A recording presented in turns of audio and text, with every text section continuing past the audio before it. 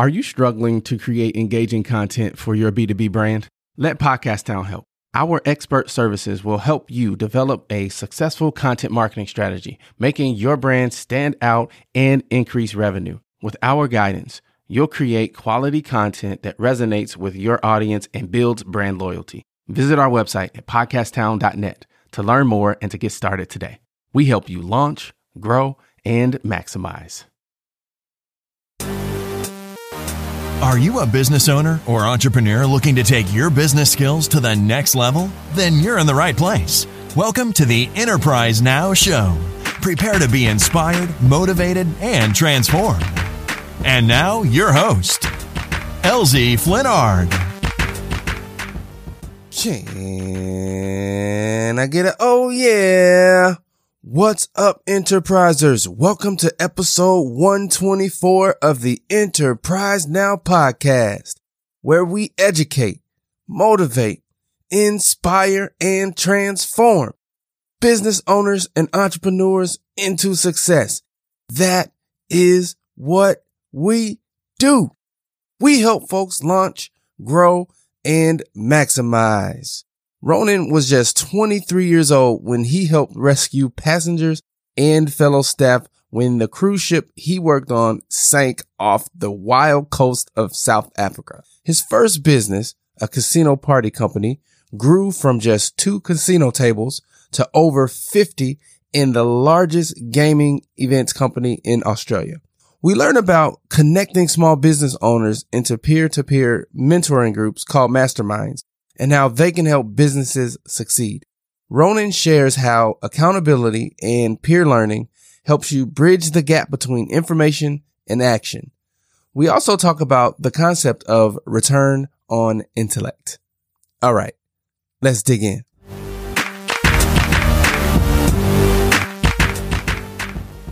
All right, Ronan, can I get an oh yeah?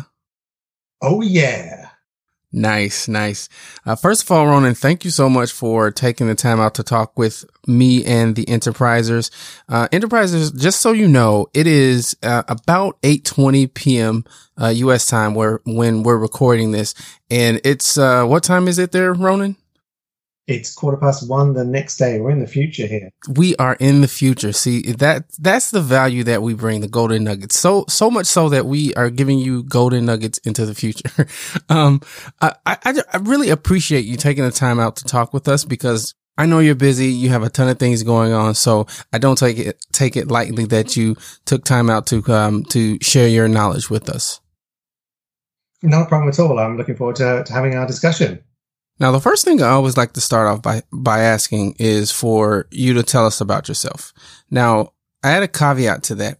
I want you to feel free to go all the way back to the day it all started, or you can start more current day. Tell us about yourself. I can't remember the day I started, to be honest. I'm originally from United Kingdom, but my parents traveled around quite a bit within there. So every 4 or 5 years, I moved to a different city, which meant I had to make new friends, go to a different school. And although that was challenging at the time, it ultimately enabled me to then, at 22, go and get a job on a cruise ship and work abroad. So I worked on cruise ships for nearly 9 years. I worked on a ship that sunk off the wild coast of South Africa in this huge storm. And it just gave me that permission for myself to try something because I'd already sort of stepped outside my comfort zone as a kid. It's quite tough going to a new school and finding new friends. So I did that for, as I said, almost 9 years. And then I met my lovely wife in Alaska on the cruise ship we were both working on. And then I immigrated to Australia, set my own business up a couple of years after that because I really didn't like working in an office, having traveled the world for nearly a decade. And I sold that business this year and started a couple of years ago a new business around masterminds where I connect people into mastermind groups. And also I teach subject matter experts how to set up a really successful 6-figure mastermind group. So that's me in a nutshell. You are the second person from the UK who worked on a cruise ship. Is that a thing in the UK where people work on cruise ships? I had a guest before that her story was very similar. Worked on a cruise ship, traveled the world, and then started her business. So maybe I should work on a cruise ship and then sell my business and then start another one. It seems to be a going trend. Look, the reality is that the cruise ship industry is not what it was. I left 18 years ago, and it's now predominantly run by, unfortunately, very low-paid workers. If you've ever been on one, it's predominantly Filipinos and developing countries, because the pay is just so poor and the hours are so long. So it was a great way to travel and see the world, but as they're cutting costs and globalization and all those things, it's all about profit. They just don't have the caliber of staff they used to, unfortunately. Tell me more about the cruise ship you worked on that sunk. I'm curious to know how that all went down. It's a story that I tell, which for me is actually quite funny, only because everyone survived, luckily.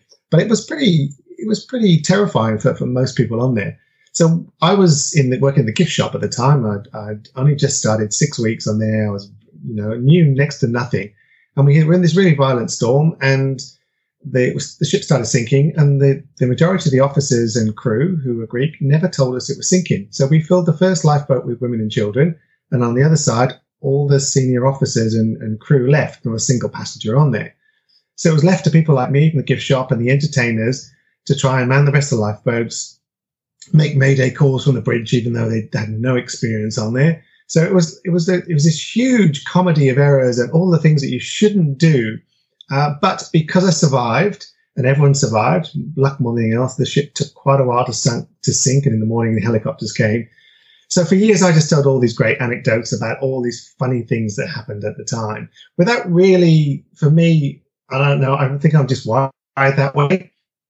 I wasn't scared. At one point, I thought I was going to die, but I didn't really panic, and it's just the way I'm wired. I just sort of dropped in and helped people, and that's why I set my current business up, because I genuinely like helping people, because I did it at 23. So yeah, it was a crazy time, and a great life experience that I've carried forward to this day. Now I want to backtrack a little bit, Ronan, and ask, what's your favorite thing to do? My favorite thing to do these days is drinking red wine. I do like to drink red wine, so that's right up there. But joking aside, table tennis. I used to play table tennis on some of the ships, and when I was a kid, and we stopped doing the things that we love. I think when we get to our sort of late 20s, 30s, 40s, we forget all these things that we love doing and fill us with joy and put us in that moment, in that flow. So the last sort of year or so, I've gone back to doing that. And I've got a buddy of mine who runs his own business. He's got a table tennis table right in the middle of his office, and we play on a regular basis. So yeah, that's what I love to do. Gotcha. I wrote down as a golden nugget to don't forget the things that bring you joy.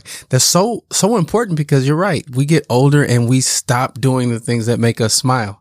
I don't know why we do that, but you're absolutely right. We do that.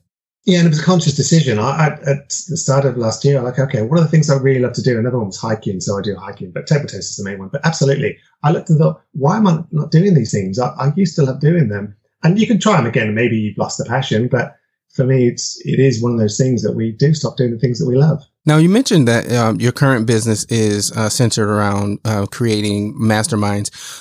What's your superpower? What allows you to be able to do that at a high level? My superpower is my accountability. I've met so many people in life that say they're gonna do this and gonna do that, and they never do. And there's always this gap between what we want to achieve in our head and what our actual results are. I get that, but for me, my superpower is that if I say I'm going to do something, I'll do it. So I'm very much true to my word, and it's something that is intrinsic to me and is part of my DNA. And the idea of myself is that if I say I'm going to do something, I'll do it. You told us a little bit about how you really survived a sinking ship. What are some of your analogies to business with that sunken ship? I'm sure you draw on that in your current business, but putting you on the spot a little bit here, give me a good quick business analogy to in relation to that sinking ship. Effectively, for most people, everything they want to achieve, all their desires on the other side of their fears. It's the fears that are holding them back. So, for example, you've got a great podcast. Maybe other people want a podcast. They go, no, I couldn't do that. I couldn't reach out to people. I couldn't speak in front of a microphone or a camera. So their fear is holding them back. And it's only when they finally push through and actually do it. And they go, actually, it was nowhere near as bad as I thought. There were some challenges, sure, it was a little bit difficult, but I've overcome that fear and actually realized that it was a limited belief and it doesn't define me. And I wish I'd done it earlier. And I guess we all have those moments when, why didn't I do this earlier? What was the problem? Why was I so afraid? How does, when Ronan is faced with a challenge, what's the first thing you do? To be honest, they all come down to, for me, they come down to habits. So we have these ideas and we've got these lofty goals. I want to achieve this. I want to double my revenue in the next 12 months or whatever it is. Goals are just a thought bubble, a wish list. They're a waste of time. What you need to ensure is that you are tracking the habits and the rituals that will get you there. So if your goal is to double your sales and you know that it requires 10 phone calls a day, cold calling people, then that's what you've got to do. So you build into the habits and the rituals that will get you to those goals. So the more you can track and ensure that you have the right habits and you successfully execute on those on a regular basis, that's what will get you where you need to be.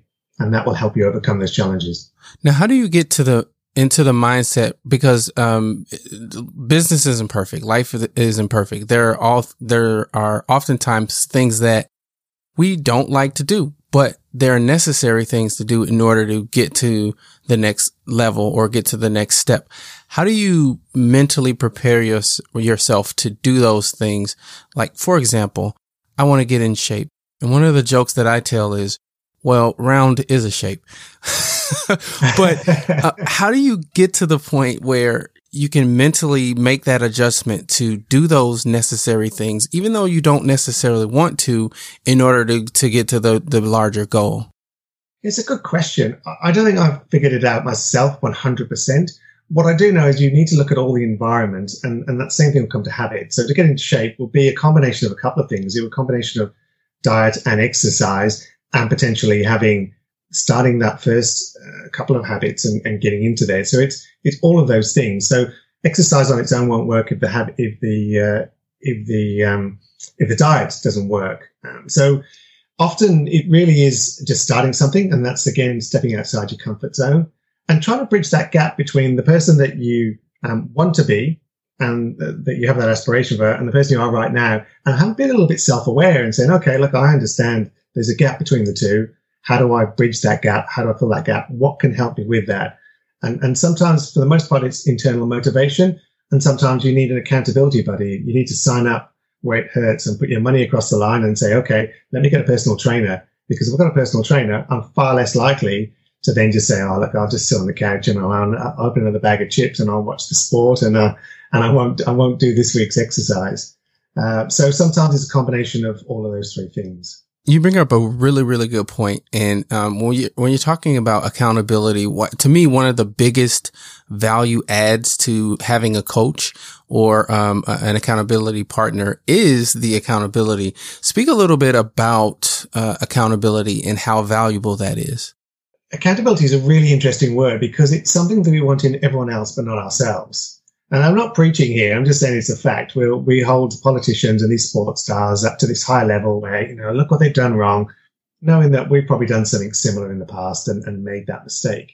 So we want it in everyone else, but not ourselves. And the reality is for small business owners, these entrepreneurs, is that they often leave the corporate environment because they want all this freedom. And the reality is it's the exact opposite. There's nobody there at the end of the week. There's no coach or manager at the end of the week to say, did you execute on the things that will really grow your business? Or did you just think, it's going back to the stuff I know, what's easy in my comfort zone? Did I set a goal for the week and then not complete it? There's no one there to hold you accountable. So sometimes, myself included, we need that external accountability to ensure that we stick to what we're promising ourselves. Well said. I don't think most people think of it that way. They, like you said, they think of, well, when I'm my own boss, I can do what I want, when I want, how I want.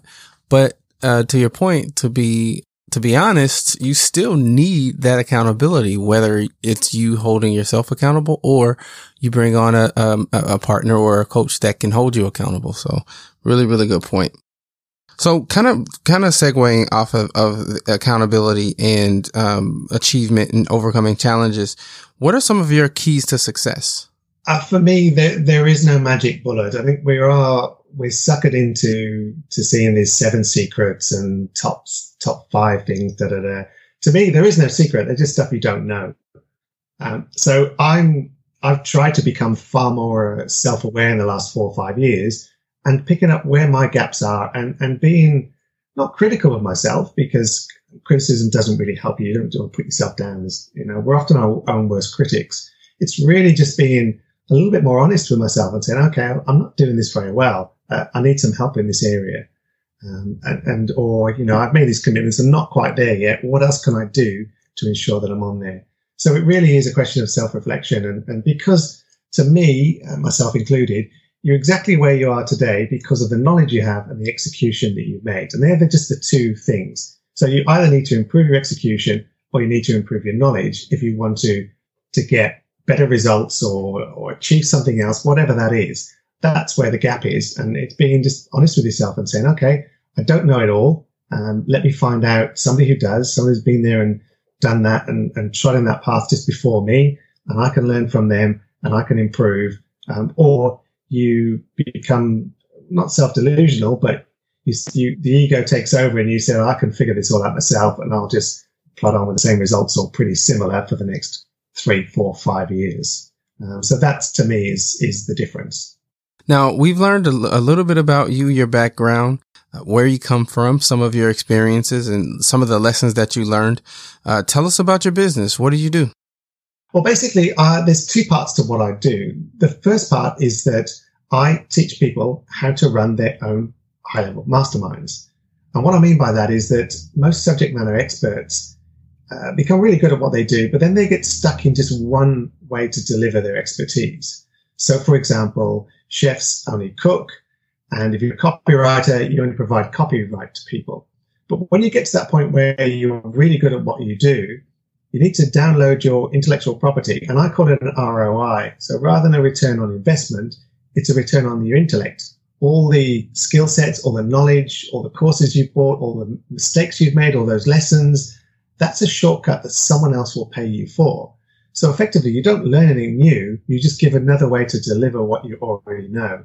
And a mastermind can very quickly get you to 5-6 figure additional income stream just based purely on what you know.